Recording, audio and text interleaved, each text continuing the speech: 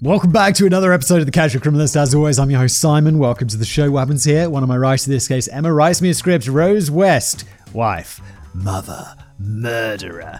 I don't know why I say that so lighthearted. A mum doing murder. It's not brilliant, is it? Anyway, the format of the show is I've never read this before. Vaguely heard of Rose West. So this could be a bad one. Anyway, let's jump in. Thank you, Emma. Thank you, Jen, who edits this wonderful production. And let's get into it, shall we?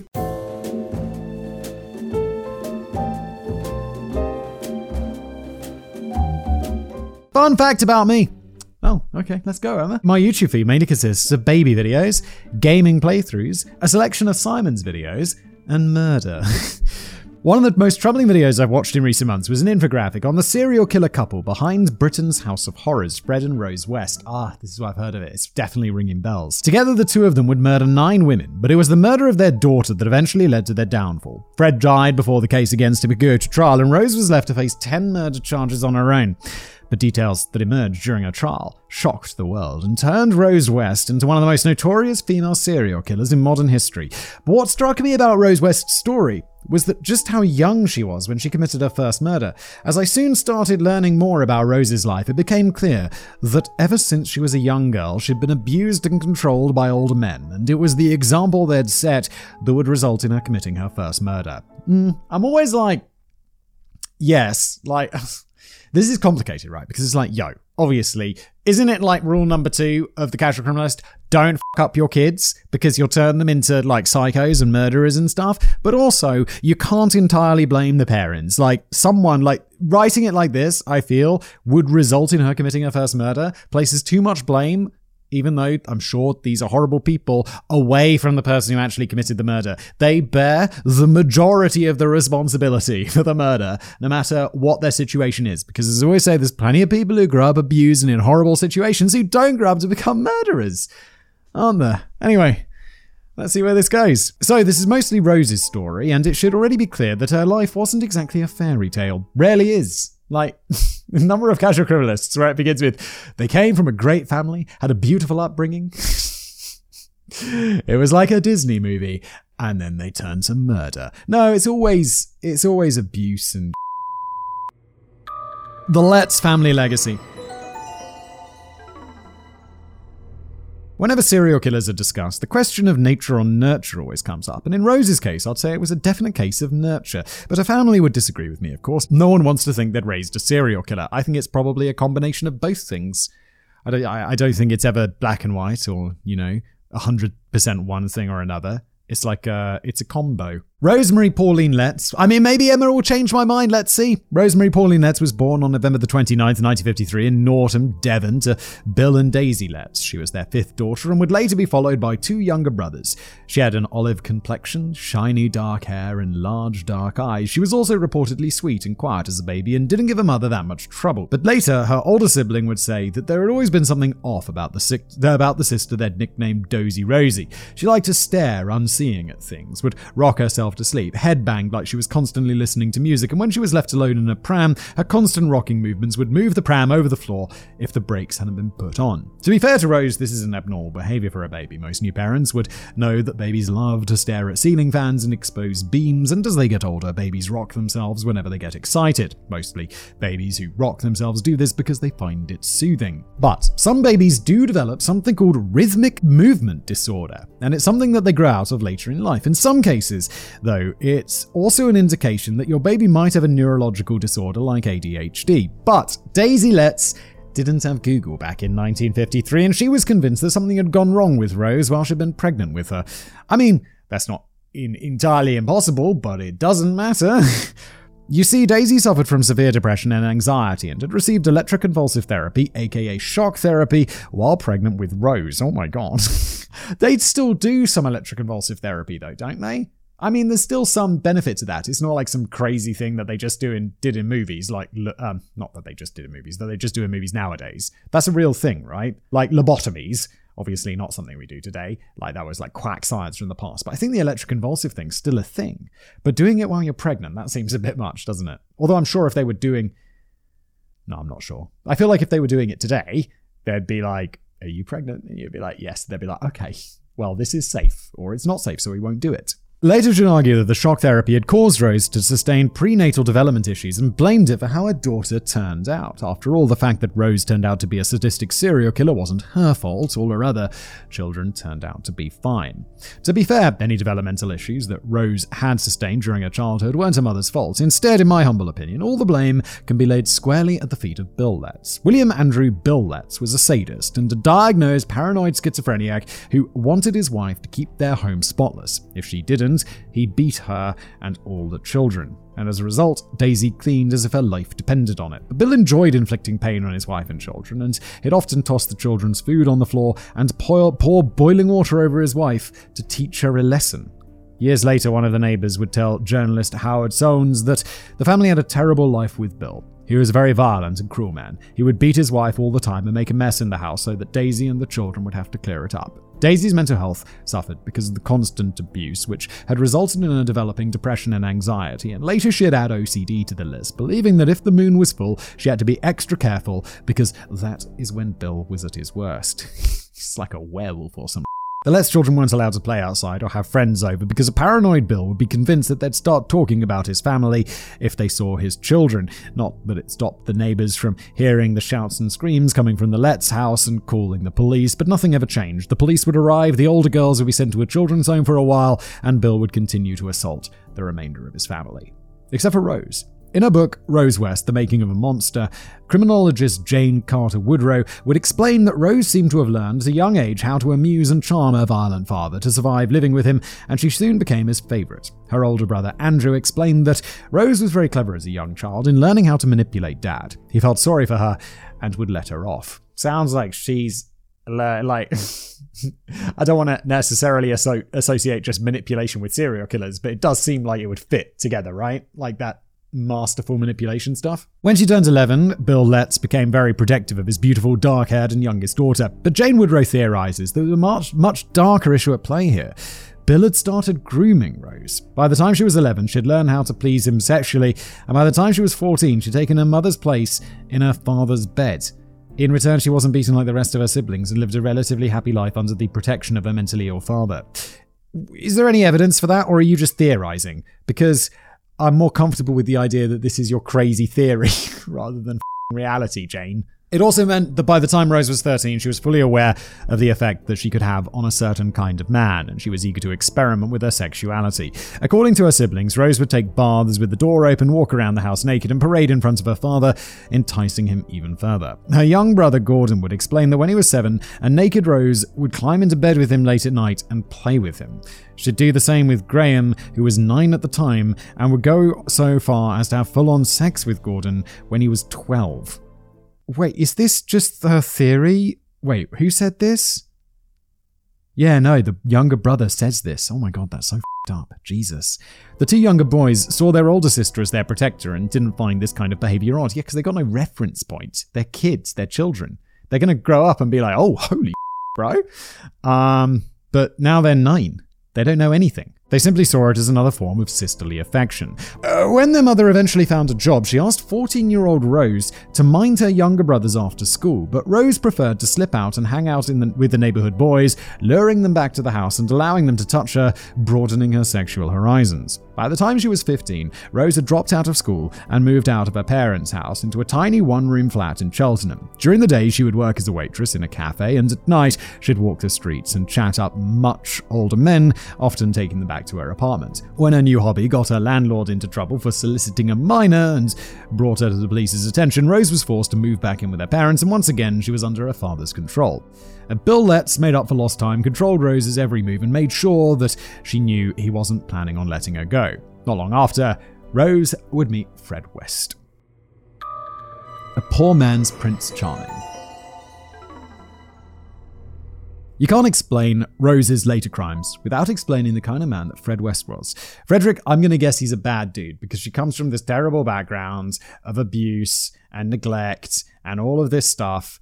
And that just like parent relations leads to children relationships. And I think that's exactly what we're going to see here. Also, this is a true crime podcast, and that's what happens here.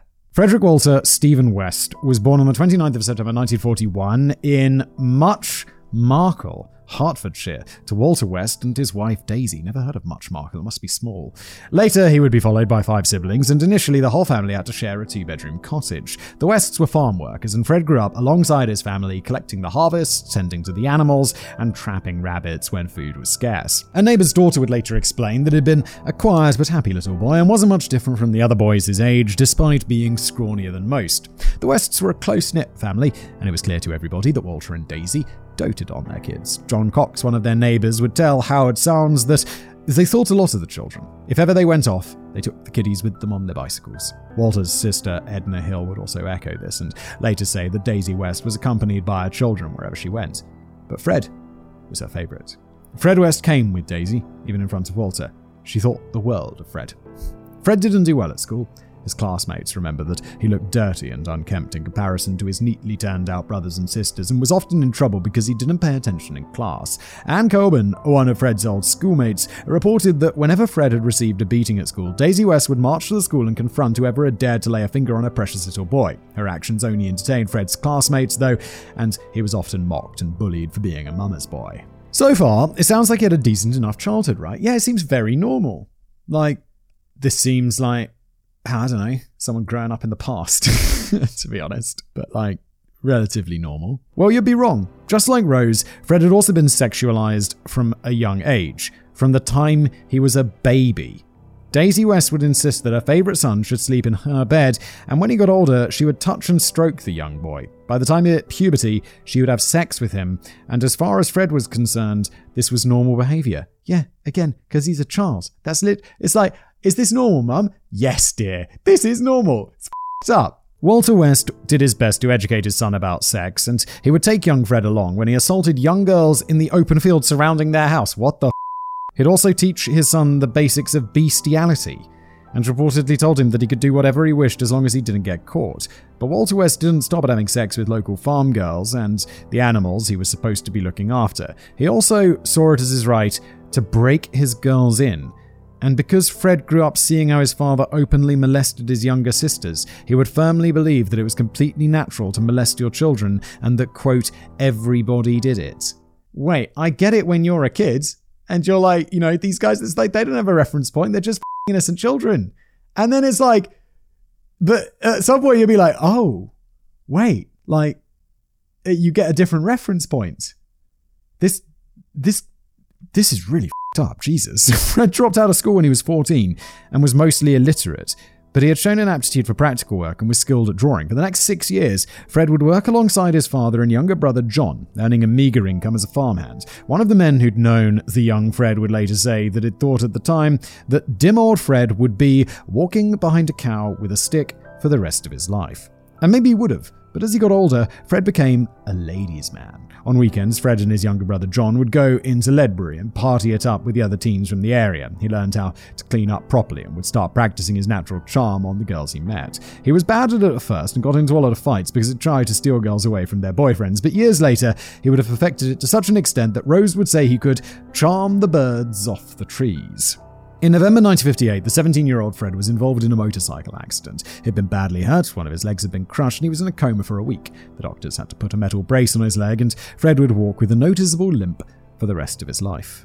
And just like Daisy Letts blaming her electroshock therapy for Rose's actions, Daisy West would insist that it was this motorcycle accident that had turned her sweet Fred into a monster. What, did he bang his head? I mean, it's entirely possible, but it just seems he had his legs crushed. That's not going to turn you into a monster. I can totally. People do have accidents though. It's one of those things that not I worry about, but I think about. It's like, what if you're in a car accident? It changes your personality and you become stupid or mean or evil. That's f***ed up, and it happens to people. As he got older, Fred became frustrated by his life on the farm. His father was domineering, and Fred was itching to get out from under his control. Since he'd broken his leg, he couldn't keep up with the girls when they went dancing anymore, and the other guys would tease him for it, resulting in him getting into frequent fights. He also started pickpocketing jewelry with his cousin and got into trouble with the police for it. But the worst of his offenses would come to light in June 1961, when the police arrested 20-year-old Fred West having sex with a 13-year-old girl. Fred didn't understand why having sex with a 13-year-old girl was wrong, and he had told the police, well, doesn't everyone do it? Fred, you're 20... I get that you're dim, And I get that it's the past, but it's like, bro, someone at some point is going to be like, that's illegal, right, Fred? You know what the law is, right, Fred? No matter how dim you are, that's a crime. Surprisingly enough, Daisy West was disgusted by her son's behaviour, and she kicked him out of the house. Fred quit his job and moved in with his aunt and uncle until his hearing, which took place in November 1961. Until then, he worked as a builder in town and got into trouble again when one of his girlfriends claimed that he'd forced himself on her. On the 9th of November 1961, Fred West appeared in court, but the case against him was dismissed when the 13-year-old refused to give evidence against him. After he was acquitted, Fred moved back in with his parents and continued working manual jobs in town. Why? He had sex, and let's just call that. We can't use the R word because my videos keep getting demonetized when I do, but you know what I mean. Why does she need to testify? Like, don't they have a statement from her originally? I feel like he should go to prison. Definitely, for a long time. He gets acquitted just because she won't testify? Can we not do some other evidence or something, please? In September 1962, one of Fred's ex-girlfriends moved back into town. She was a Scottish girl called Catherine Costello, but went by the name Rena. She was 18 at the time, and she and the 21-year-old Fred quickly got back together. Rena had already had a hard life herself. She came from a poor family and had been arrested for petty theft when she was just 11. She had been working as a sex worker in Glasgow from the age of 16 and had just spent 17 months in a borstal school, a kind of youth detention centre. Yeah, we used to call them borstals when I was a kid. I thought it became like non-PC or something. It was definitely my parents would joke, we'll send you to the borstal. And I was like, no. I mean, I knew it was a joke. They did actually threaten to send me to a borstal. But it's like Young Persons Offenders Institute or whatever, where you send the naughty kids. And was pregnant with a mixed-race baby when the time she moved back to Ledbury. Uh-oh. Because what's his face? Fred is, I'm assuming, white. And so she. Uh-oh. Fred married the pregnant Rena on the 17th of November 1962, and the couple moved to Coatbridge in Scotland, where Fred found work driving an ice cream van. Rena's eldest daughter, Charmaine Carol May West, was born there on the 22nd of March 1963. Because the baby was obviously part Asian, the couple told Fred's parents that she'd been adopted. A year later, the couple went on to have another daughter called Anna Marie Kathleen Daisy West, who also was born in July 1964. Fred's just like, oh, okay. Rena's life with Fred was hell. He would demand sex from Rena at all hours of the day, whether she was willing or not. According to Rena's family, she would often be bruised from the beatings she had suffered, as well as the rough sex that Fred demanded of her. Allegedly, it also urged her to start walking the streets again, and would later proudly explain that he was her pimp. It's pretty f***ed up. This episode is really f***ed up. Jesus. According to a friend of Rena's, John McLaughlin, Fred doted on Anna Marie, but would scold and beat the 2-year-old Charmaine whenever he got the opportunity. According to John, he'd once witnessed Charmaine asking Fred for some ice cream, but instead of giving her some, Fred inexplicably slapped the little girl. Quote, any ordinary man would have given the child some ice cream, but instead he smashed her around the head with his hand. He was a violent and sadistic bastard who enjoyed beating up women and kids. Yeah, I'd say violent and sadistic bastard is a really good way of putting it. Unnamed neighbor? No, friend. John McLaughlin, something like that. Well said. On the 4th of November 1965, Fred and his family were living in Glasgow when he accidentally ran over a little boy with his ice cream van. The police found that Fred hadn't any intention to kill the boy, so he was let go with any charges. But the neighbours resented Fred for causing the little boy's death, so Fred decided to move back to Muchmarcle. It was just a total accident then? Surely there should be some sort of punishment for... I guess if it's a total accident and it's not your fault, then... obviously, you shouldn't get into trouble, but you killed someone. Oh my god. Yeah, I'm thinking of a story I know that I'm not going to tell related to that, which is really intense. Woo! Okay.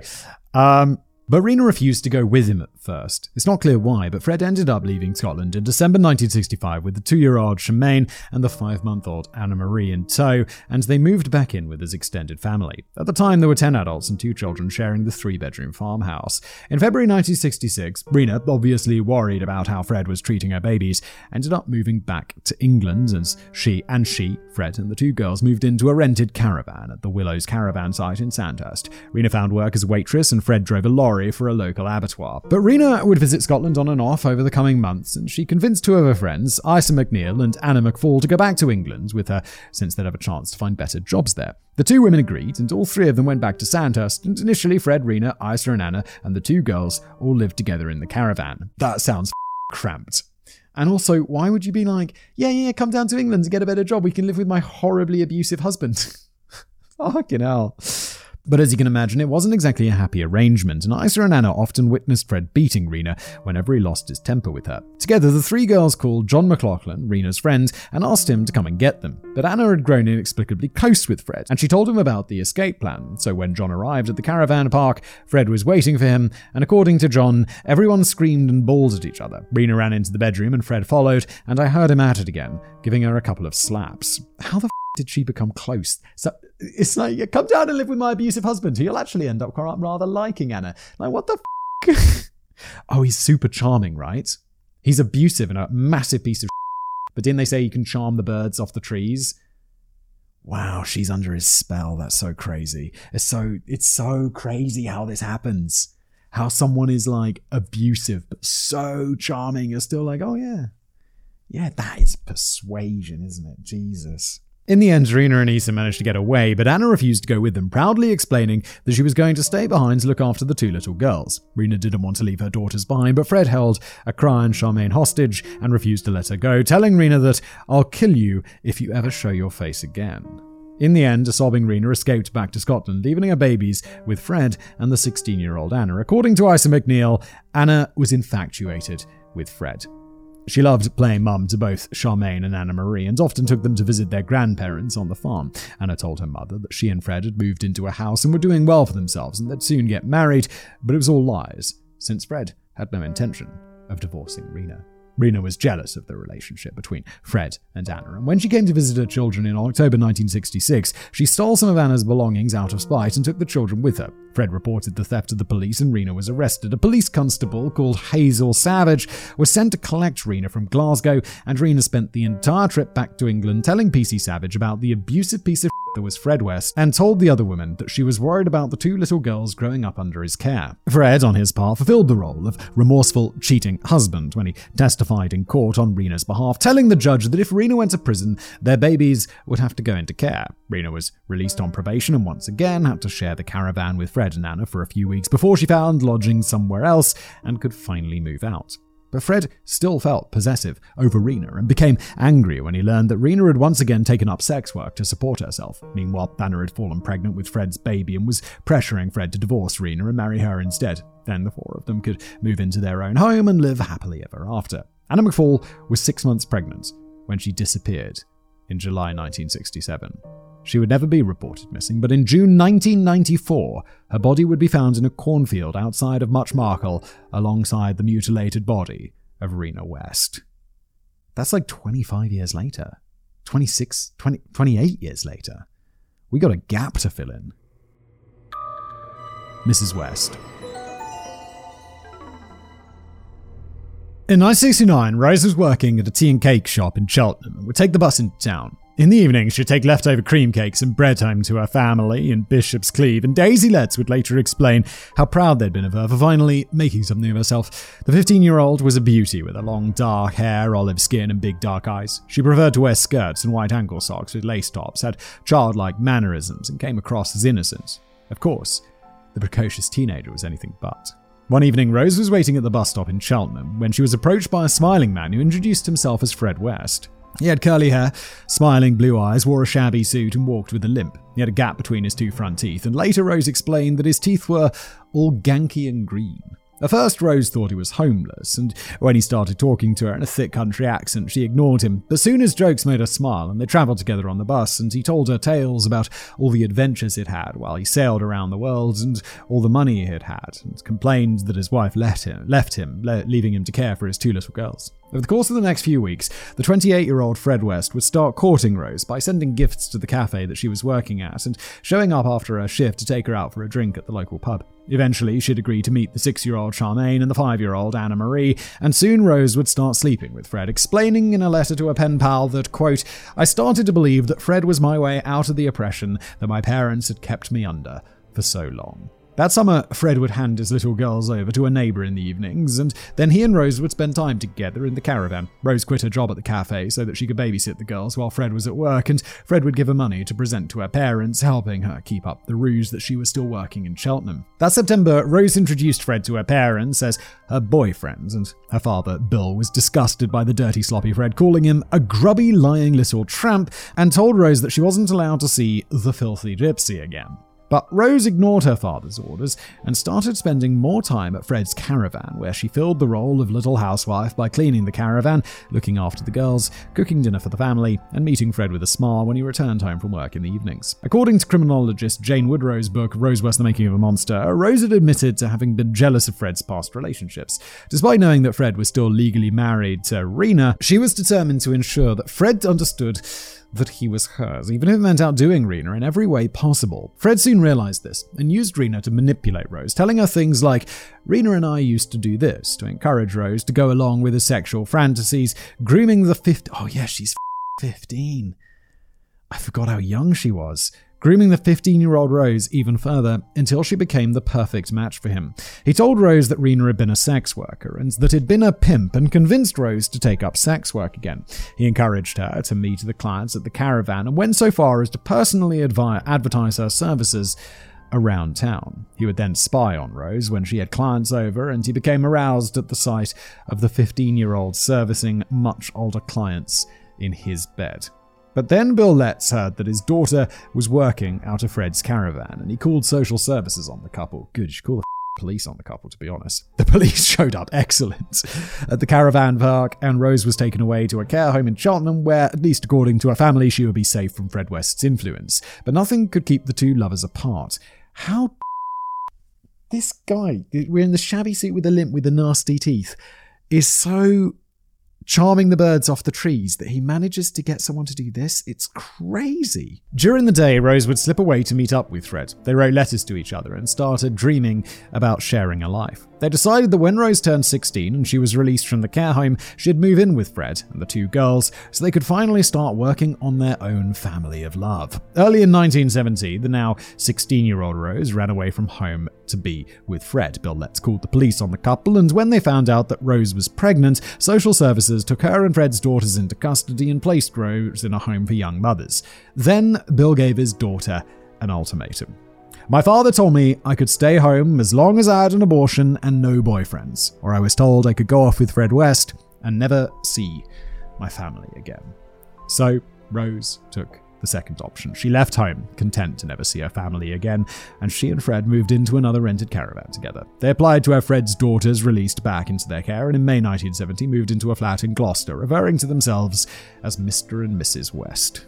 Fred worked at the Cotswolds Tire Company during the day, and at night he did repair work for their landlord, Mr. Zygmunt. Rose had officially taken on the role of little housewife and was responsible for disciplining the 6-year-old Anna Marie and the 7-year-old Charmaine. They were told to call their 16-year-old stepmother Mum. On the 17th of October 1970, Fred and Rose's first child, Heather, was born, and Rose would later explain that Heather had been a restless baby who constantly cried. Anna Marie is described as having been a timid child who loved to please but almost constantly wet the bed. Charmaine was a headstrong little girl who resented the fact that Rose was now her new mummy and often told her that, "You're not my mum, you can't tell me what to do." Initially, Rose tried to win the girls' affection with dolls and kind words and to try to be their friends, but as the months wore on, she became exhausted and overwhelmed, and when Fred was arrested in November 1970 for theft, he left the 17-year-old Rose in charge of caring for their 3 daughters. In her book, Out of the Shadows, Anna Marie would later explain that Rose erupted after Fred's arrest and that any semblance of kindness she had shown towards them was now a thing of the past. This is pretty f***ed up.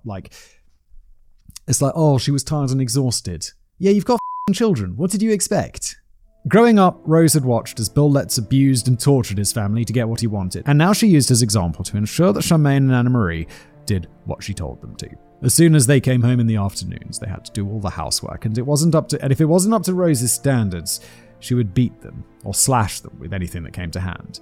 Shoes, hairbrushes, broomsticks, buckle belts, knives. If that displeased her in any way, she'd tie their hands behind their backs and have them stand on the kitchen chair before starting to beat them, or she'd strip them naked, tie them to their beds, stuff their mouths with ripped sheets, and lash at their legs with a belt if they made a sound. Years later, Rose's son Stephen would say, when she got angry, she had no self-control. She would hit out with anything she could lay her hands on. If she had a sledgehammer in her hand, she'd have belted you with it. And Anna Marie would echo this, explaining that it was as if she had mental blackouts, as if she didn't know what she was doing. Afterwards, Rose would untie them and act as if nothing had happened, and at night, the 8-year-old Tremaine would try to reassure her crying sister that Mum will come and save us soon.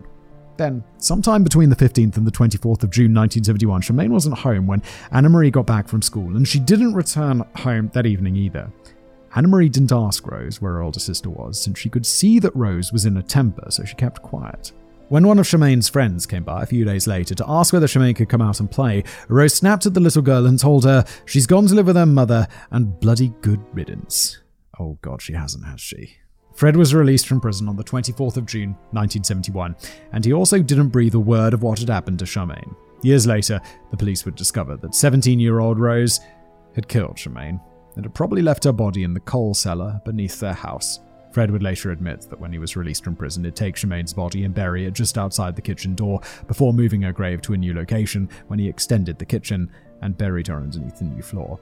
Even though Charmaine's murder had probably been an accident, we don't know what Fred's initial response to his adopted daughter's death had been. We do know that soon after his release, Rose took Heather and ran back to her parents' house for a day or two before Fred convinced her to move back in with him. We also know that a concerned Rena showed up at Fred's family home just 2 months later and asked the Wests whether they'd seen Charmaine or knew where she was. Either way, Rena West died sometime around August 1971. She'd confronted Fred about Charmaine's disappearance, and Fred had killed her next to a deserted road outside of Much Marcle. He'd then buried her mutilated body next to Anna McFalls and went back home to Rose. On the 29th of January 1972, Rose and West went to the registry office in Gloucester, and Rose officially became the new Mrs. West. How? They didn't get divorced. How did they know she's been killed? To them, she just disappeared. He's not like, oh yeah, I killed her, so we're not together anymore, let's get married. What the Cruising for lemons. Soon after Fred was released from prison, he and Rose befriended one of their neighbours, Elizabeth Liz Agius. She was a 19-year-old young mother whose husband often worked away from home, and initially she thought that Fred and his young fiancée seemed like such a nice couple. They asked whether Liz would be willing to babysit the 7-year-old Anna Marie and baby Heather for them, and Liz agreed. When they came home long after midnight, Liz asked them whether they'd had fun, and Fred jokingly told her that they'd been driving around for hours looking for young girls, virgins and runaways, to put on the game. Oh my God. It's like, weird joke, old man. This is weird. It's also not a joke. He called these young girls lemons and explained that it was easier to pick up girls when Rose was with him because the two of them seemed harmless. Their goal was to have one of these girls move in with them and join in on their sex games. Soon after, Fred and Rose purchased 25 Cromwell Street, and they took Liz on a tour of the house. The two upper floors would later be turned into one-room flats, and the family would live on the ground floor. But Fred's favourite feature of the house was the cellar, and he jokingly told Liz that he had grand plans for it. Quote, I could soundproof it and use it as my torture chamber. It's so f***ed up because it's probably what he's going to do, isn't it? In September 1972, 16-year-old Caroline Owens was on her way home when the car pulled up beside her. She relaxed when she saw Rose in the car and was relieved when Rose explained that they could give her a lift home. They chatted on the way to Caroline's parents' home, and at the end of the drive, Caroline told the Wests that she was looking for a job. Fred and Rose smiled at Caroline and told her that we need a nanny to look after our daughters. The next day, they showed up at Caroline's parents' home with Heather and baby May in tow and made their offer to Caroline and her parents, offering to pay her £8 a week to look after their 3 daughters. Caroline's parents were skeptical at first, but agreed, and the next day, Caroline moved into 25 Cromwell Street. Later, Caroline would explain that life at 25 Cromwell Street was nothing like she'd ever seen. The Wests lived on the ground floor, and the family would eat dinner and watch TV like any normal family, but the top floor of the house was a different story. There were wild parties, sex orgies, the tenants openly used drugs, and Fred and Rose would often join in the party alongside their tenants, hosting sex parties of their own. Caroline herself joined in on the parties and used to bring her boyfriends along as well. Caroline shared a room with Anna Marie and soon realized that the 9-year-old was frightened of her parents. It didn't take her long to realize that the 18-year-old Rose was doing sex work out of her spare bedroom on the ground floor, and before long Rose started trying to convince Caroline to join in with their sex games and turn their twosome into a threesome. When she refused, Fred threatened to tell her parents and that she'd joined in on the orgies that she hosted and told her that they won't want anything to do with you anymore, will they? During this confrontation, Caroline started crying and Rose West was left to comfort her. According to Caroline, Rose had told her, "Oh, go on, Car. You'll enjoy it. Give it a go." But as soon as Rose left the room, Caroline grabbed her things and ran away from 25 Cromwell Street. But the Wests weren't willing to let her go that easily.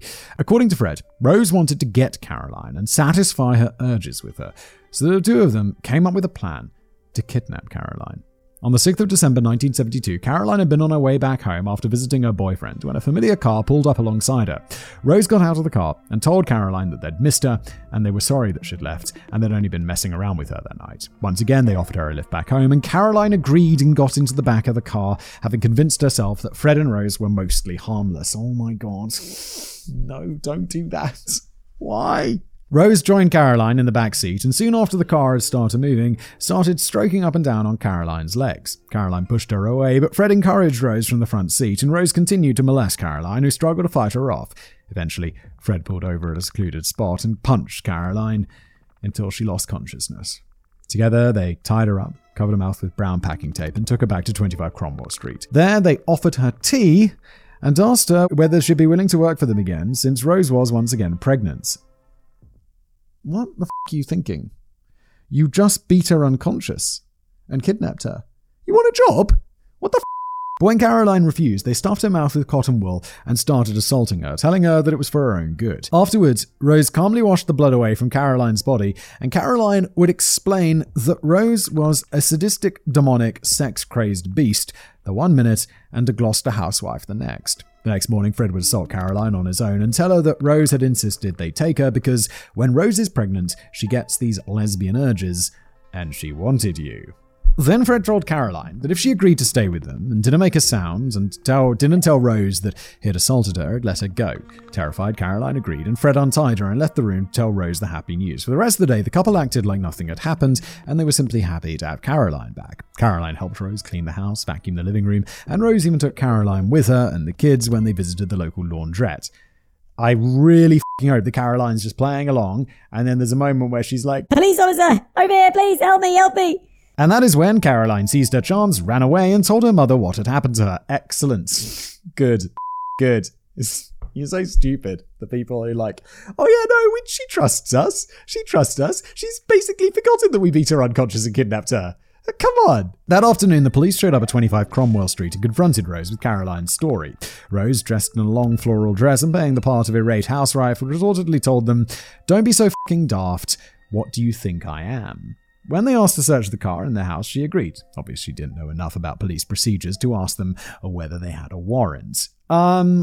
Also, however, I believe if she doesn't seem like smart enough as a criminal to do this, but if you've cleared up and make sure that there's nothing dodgy around, then you'd be like, "Of course, have a look." And they'll find nothing and it will reinforce your word fairly strongly.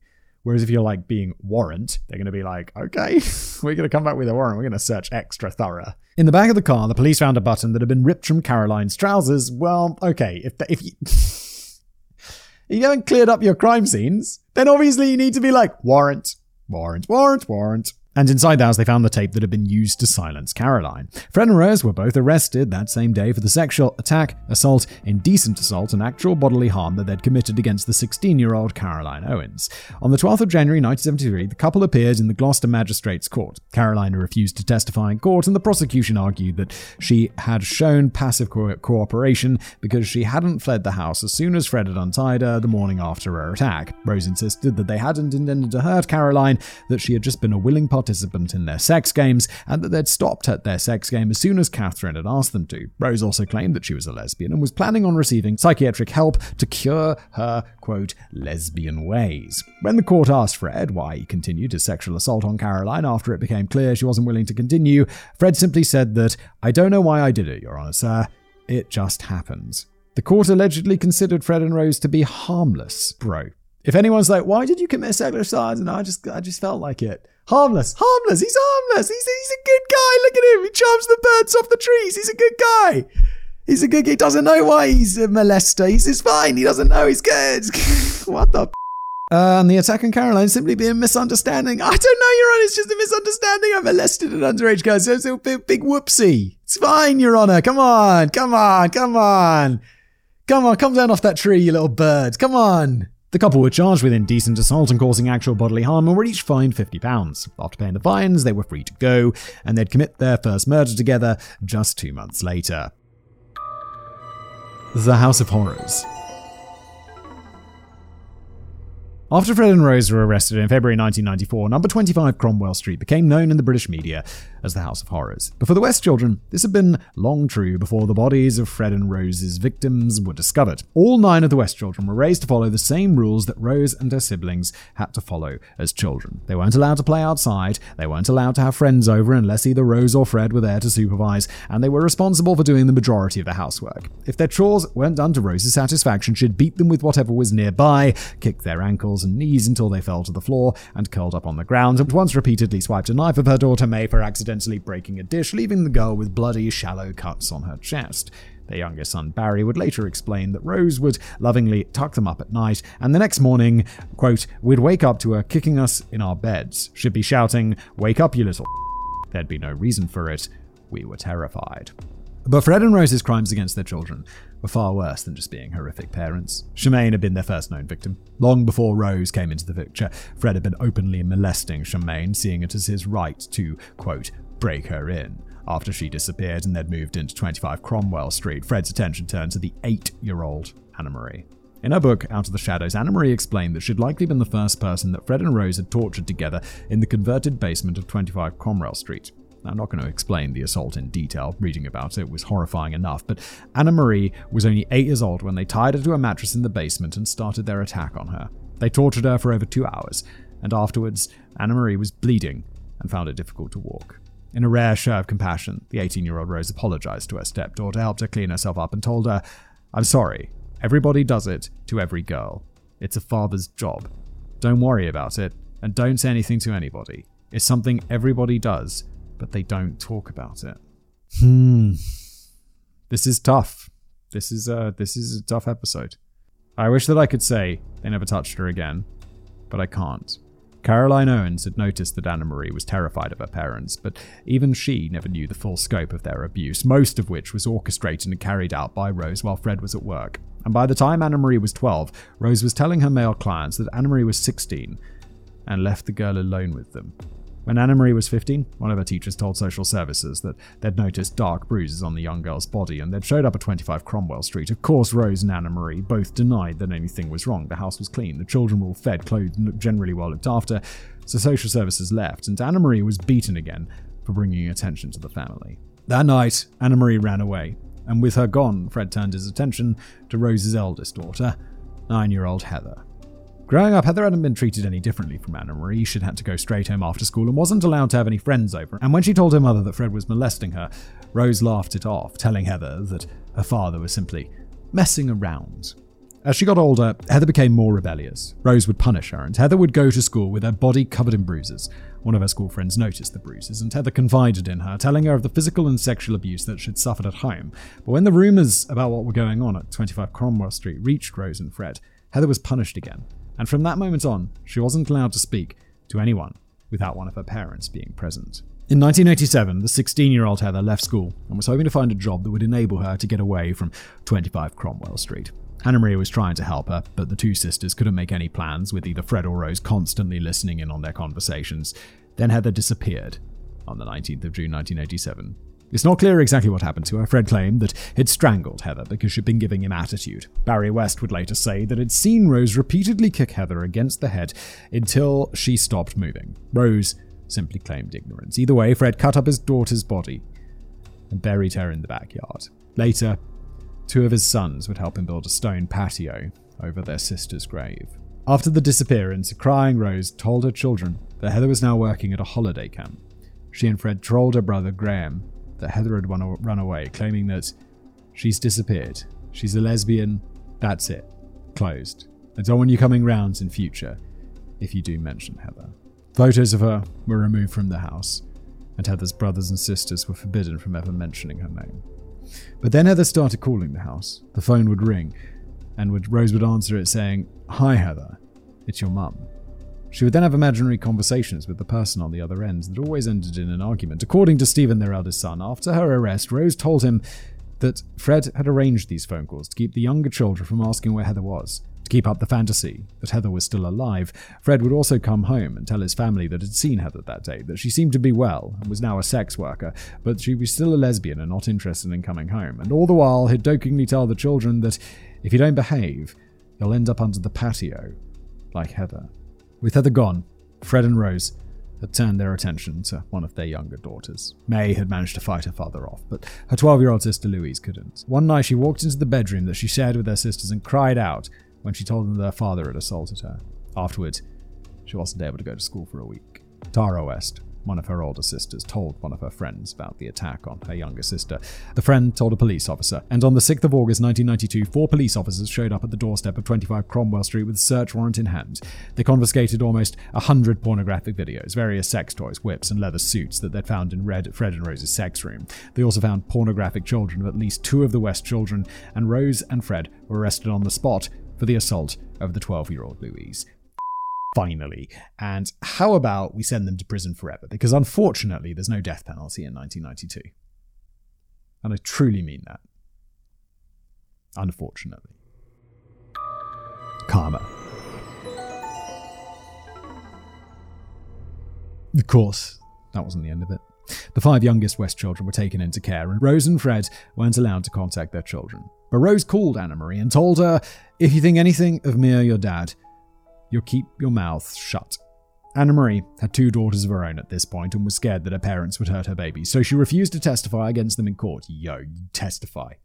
They are going away forever. You don't have to worry. They will go away for ever. The same went for Louise and 3 of the other West children who had been supposed to act as witnesses against their parents. The case against Rose and Fred fell flat. They were free to go. But Detective Constable Hazel Savage had been contacting the other West children to find out if they'd be willing to talk about the abuse of their younger siblings.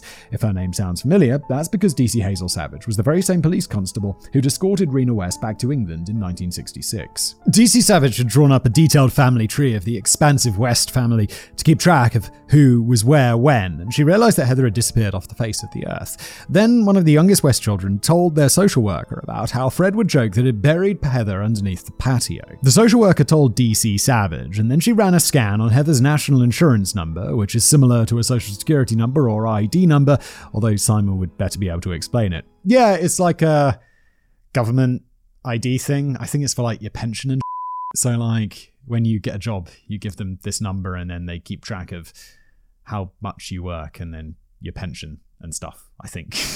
I guess so. Anyway, DC Savage couldn't prove that Heather had, at any point in her life, made any contributions to or claims against the national insurance. Bingo, there you go. Yeah, you make contributions and then you make claims. I think maybe it's also for like if you're unemployed. I'm not sure. I've never made any claims on national insurance. I'm pretty sure I don't have national insurance anymore, not living in the UK.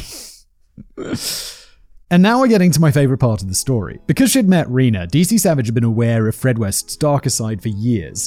Back in 1966, Rena had told the then constable that Fred was violent and quite possibly mad. Convinced that Fred had murdered Heather and then buried her underneath the patio, DC Savage tried to locate Rena West and found that she had gone missing while she was looking for her missing daughter, Charmaine, back in August 1971. DC Savage also stumbled across the missing persons report for Anna McFall, and she walked up to the lead detective on the case and insisted that they had to dig up the back garden of 25 Cromwell Street. In memoriam. On the 24th of February 1994, DC Savage and a team of police officers started digging up the sections of the backyard, looking for any signs that Heather had been buried there. In an effort to protect Rose, Fred handed himself over to the police the next day and admitted to the murder of Heather West. He told the police where to dig, and shortly after they found Heather's bones, they found another thigh bone, and then another, uncovering 9 bodies in total. Fred would identify most of them, but the forensic pathologists on the case would use dental records to confirm the identities of the others. Fred and Rose's first murder victim had been 19-year-old Linda Goff, who'd lived in one of the rooms that the Wests had rented out. She used to babysit the youngest West children before she disappeared in April 1973.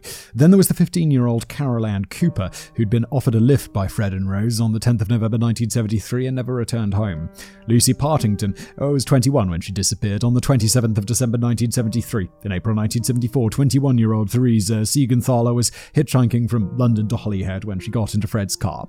Shirley Hubbard was a 15-year-old schoolgirl who had been waiting at a bus stop when she went missing in November 1974. The 18-year-old Juanita Mott had briefly lived at 25 Cromwell Street and was reported missing on the 12th of April 1975 after she failed to show up at a friend's house that evening. The 18-year-old Shirley Robinson had been living with the couple for over a year. She had been their sex partner and was 8 months pregnant with Fred's baby when a jealous, equally pregnant Rose insisted that the girl had to go. She was murdered on the 10th of May 1977 and her unborn son was buried next to her. Fred insisted that Rose had murdered Shirley on her own. Alison Chambers was the last person who was dragged into the cellar underneath 25 Cromwell Street. She'd been the couple's nanny for just a few days and had written to her parents to tell them that she was living with a very homely family. She died in August 1978.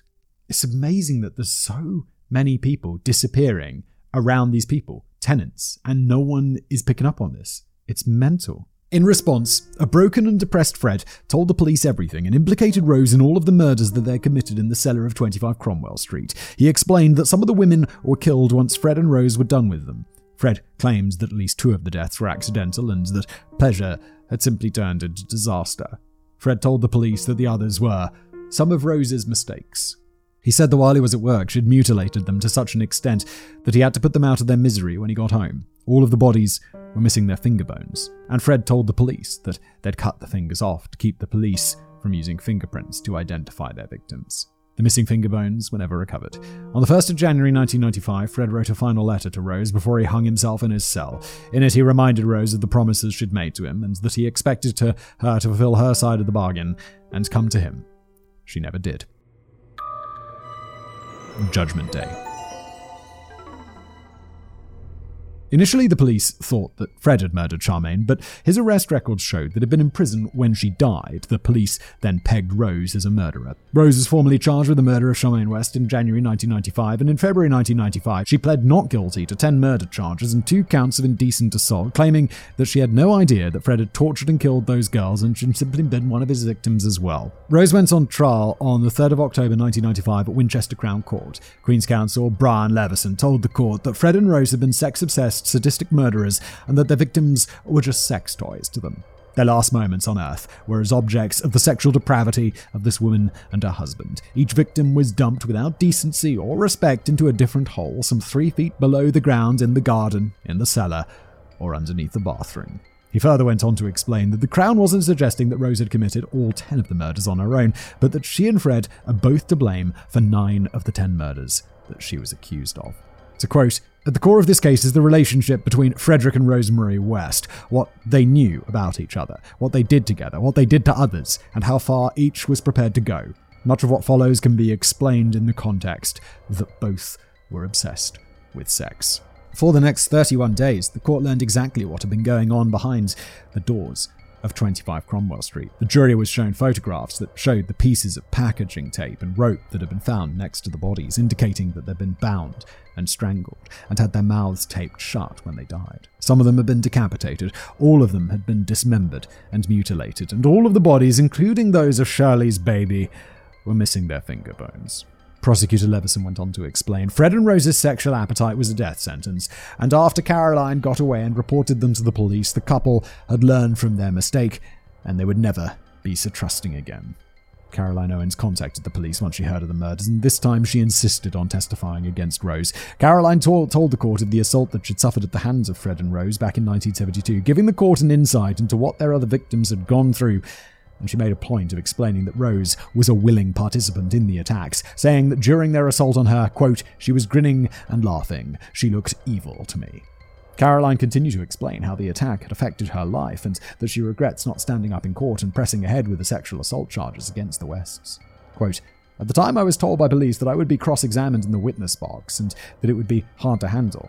I felt I could not cope with this. When I became aware of the woman that had been murdered and the alleged involvement of Fred and Rose West in 1994, I felt anger, frustration, guilt. I felt that if I had gone to court on my case, I could have stopped it." Yeah, you're a victim in this. And while obviously it would have been good, it's not, you can't be blamed. Like, this is the thing. It's like something is so traumatic, then you have to go to court and relive that whole thing. You have to go through all of the trauma again. And you have to sit there while someone tells you that you didn't go through all of that trauma and it didn't happen. And the person who did these things to you is innocent. I can see why you wouldn't want to do it, of course. The mother of Linda Gough also testified in court against Rose and explained that she had gone looking for her daughter, knowing that Linda had lived at 25 Cromwell Street at the time. Rose had opened the door, wearing Linda's slippers, and later Mrs. Gough would realise that some of Linda's clothes were hanging on the washing line outside. When Mrs. Gough asked Rose where her daughter was, Rose denied ever having met Linda, and when Mrs. Gough told Rose that the slippers she was wearing belonged to Linda, Rose told her that Linda had gone to Weston-super-Mare, a seaside town near Gloucester. Mrs. Gough had believed her and never suspected that the young dark-haired woman had murdered her daughter. Some of the witnesses included members of Rose's family, their former lodgers, neighbours and sexual partners. A schoolgirl they'd assaulted when she was just 14 testified as well, and Anna Marie told the court how they'd taken her down into the cellar when she was 8 and assaulted her. Then it was the defence's turn to plead their case, and Rose's lawyer, Richard Ferguson, got up and told the court that, "I tell you now, as loudly and as clearly as I can, that Rosemary West is not guilty." He continued to explain that just because she loved sex, was bisexual and worked as a sex worker, it didn't mean that she was a murderer, and that Fred had committed the murders on his own. Rose couldn't be expected to have known what her husband did because 25 Cromwell Street was not your typical suburban household with 2.4 children. He would go on to repeat Rose's claims that Fred had encouraged her to do sex work so that he was free to abuse his victims down in the cellar without her knowledge, and that in many ways she had been his victim as well. Then Rose got up on the stand, and according to journalist Howard Sounds, she told the court about her childhood and how she had met Fred, saying that, quote, "He promised me the world. He promised me everything. Because I was so young, I fell for his lies. He promised to care for me and love me, and I fell for it."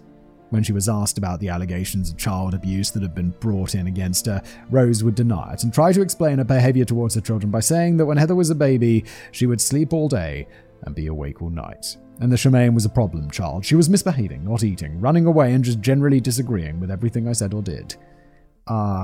You. These are your children. Rose jokingly told the court that she was always pregnant, that Fred was domineering, and that she always had to do what he wanted or he'd beat her, and that she and Fred led separate lives because he often locked himself in the cellar, keeping himself busy with his DIY work. She claimed that Fred had manipulated her into seducing Caroline, and that when he assaulted Caroline, I asked him what the hell he thought he was doing.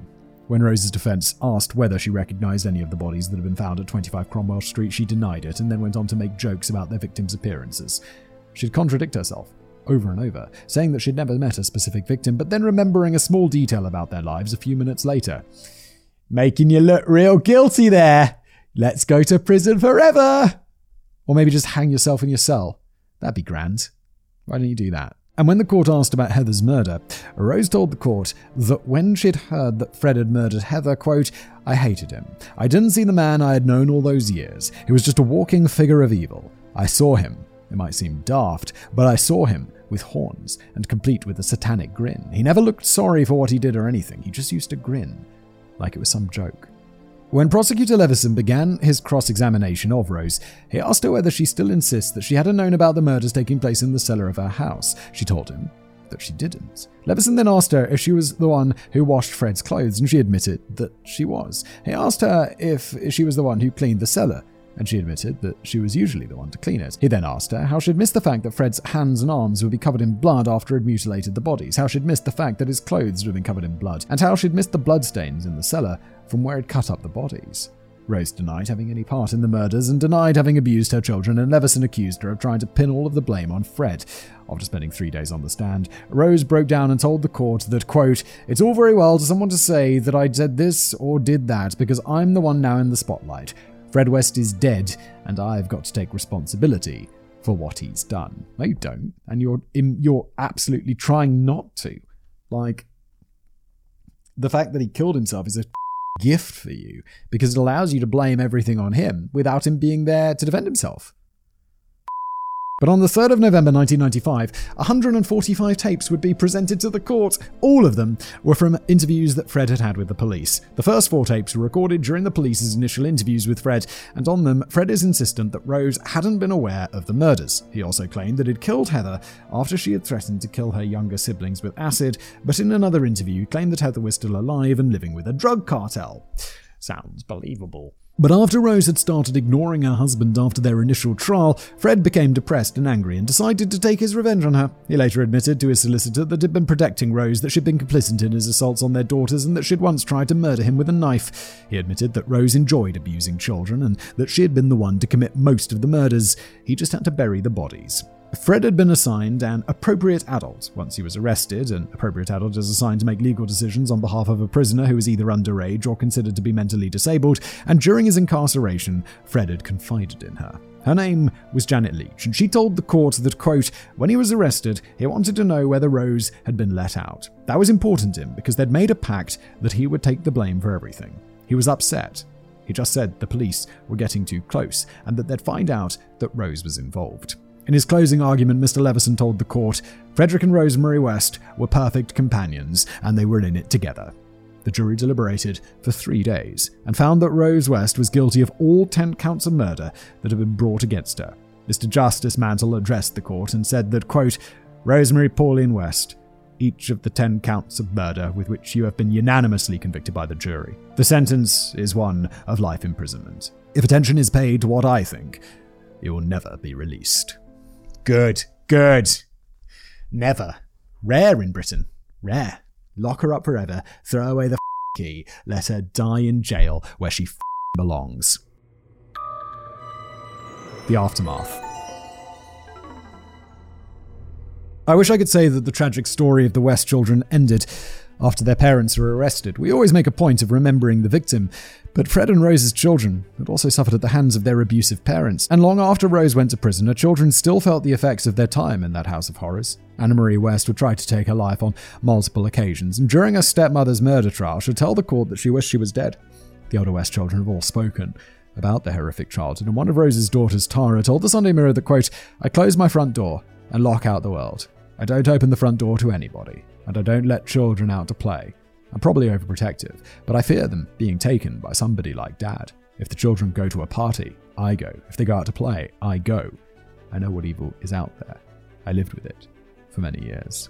The then 12-year-old Louise blamed herself for the fact that her family had fallen apart and that she and her siblings had to go into care. All of them got new identities to protect them from their parents' legacy, and in 2006, Rose cut off all ties with her children, saying that, I was never a parent then, and could never be now. You cut off contact with your children? They were in contact with you? Rose. At least one of her children got into trouble for improper contact with a minor, and one of them took his own life, but the rest of them seemed to have lived their lives as best they could. And Rose, oh well, she now lives in her own little bubble, and according to Jane Woodrow, spends her days knitting, cleaning, and drinking tea from a china set.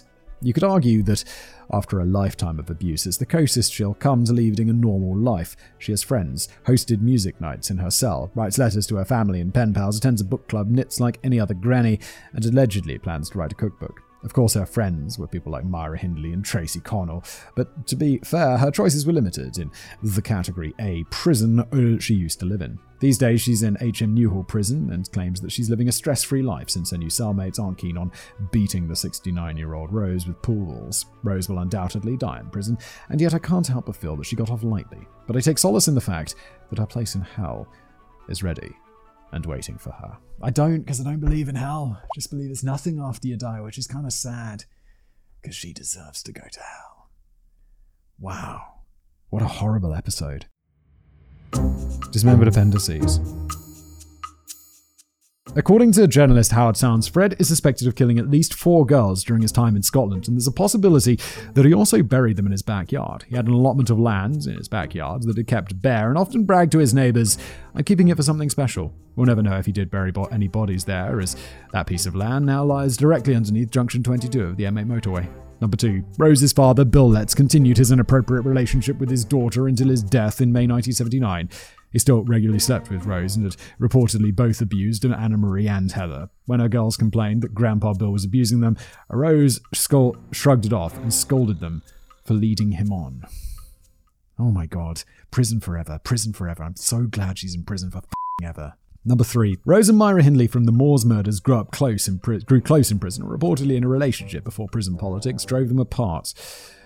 Oh my god. Number 4. Multiple people who've been involved in the trial proceedings, like the jury and Rose's lawyer, had to receive counselling after the trial. Jesus Christ, I feel like I need counselling after reading this bloody episode, to be honest.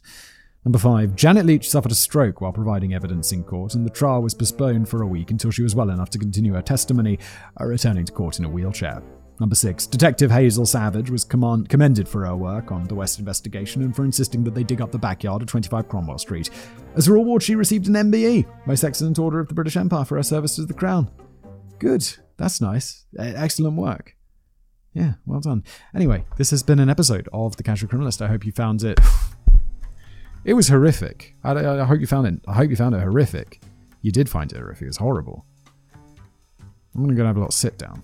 Thanks for watching. Seeking the truth never gets old. Introducing June's Journey, the free-to-play mobile game that will immerse you in a thrilling murder mystery. Join June Parker as she uncovers hidden objects and clues to solve her sister's death in a beautifully illustrated world set in the Roaring '20s. With new chapters added every week, the excitement never ends. Download June's Journey now on your Android or iOS device, or play on PC through Facebook Games.